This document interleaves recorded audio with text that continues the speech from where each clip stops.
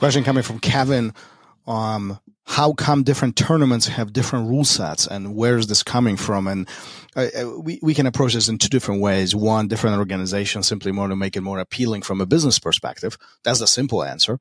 And, if you look at ADCC, IBJJF, or, other, who's number one, or, any other organization in jiu-jitsu, you will see that they vary based on what their objective is. They are all trying to separate themselves from the competition. So we watch their events. I mean, more entertaining the event is, more likely people will watch it.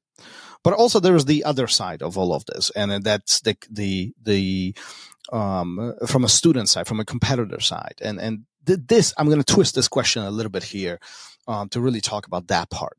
And as we enter different events, as we enter different tournaments, it is critical that we understand what event we are entering, because the rule sets creates the environment. And this is really the important part. The environment, what we surround ourselves by, that's what creates the circumstances, right? So what I mean by this, if we enter into a gi or a no gi scenario, that just by that change, the circumstances have changed, and we need to adjust to it. Now, I'm not even talking about rule sets. I'm talking about the environments. Think about it as entering differences between jiu-jitsu, wrestling, and judo.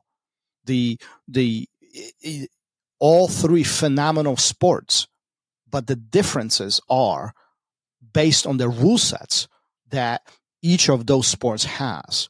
Now, sometimes there is this ongoing competition or ongoing discussion, which one is better than the other. And see, in my mind, neither. That we can't identify which one is better than the other, because they are different. The rule sets are different. This is comparing apples to oranges, in my opinion. Now, can judo benefit jiu-jitsu player? Absolutely. Can wrestling help jiu-jitsu player? Absolutely. Can jiu-jitsu help wrestling or judo? Absolutely. They can all complement each other. But because the rules are different in each, it is very difficult, in my opinion, to identify which one is more dominant than the other. And here's the mind-blowing part behind this. You take a D1 wrestler entering a jiu-jitsu tournament, and they will do phenomenal with takedowns. But I do believe they will have a hard time passing the guard and dominate, especially if they end up on the bottom. The challenges will be very, very visible to that wrestler. Now, taking a jiu-jitsu player and going into a wrestling room, I mean, we can only imagine what is going to happen. Somebody who doesn't have any wrestling experience and entering into a jiu-jitsu engagement with even a very heavy, entering into wrestling engagement with very heavy jiu-jitsu experience, he will have a hard time because the environment has changed. So how do we maneuver around this? Really understanding what our environment is. This is what brings us to the point of being really, really, really successful with those individual points that we're trying to achieve. So how do we process this in a smaller scale? Well, if you're entering into an open mat, open training session, understand what the rules are. This is not a tournament. It's an open session. If you engaging into a self-defense environment, you can't say the striking doesn't exist, because it does. Pulling guard might not be effective. Matter of fact, it might be one of the biggest mistakes you will make. And that's because that environment has changed. Going into a no-gi competition, playing a De La Riva guard probably is one of the biggest mistakes you will make, because the environment has changed. Going into a judo tournament, sitting down or pulling guard and laying down on your back will get you loss. It's over. It's done. See, so it's not how good we are, but how well we understand the rules and the environment that we enter.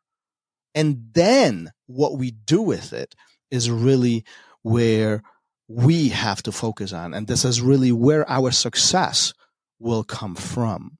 So be very careful as you do all this. These topics come up very often with many, many instructors. And I even have the question is, what do I do when this happens? And the first questions I always ask back, in which scenario?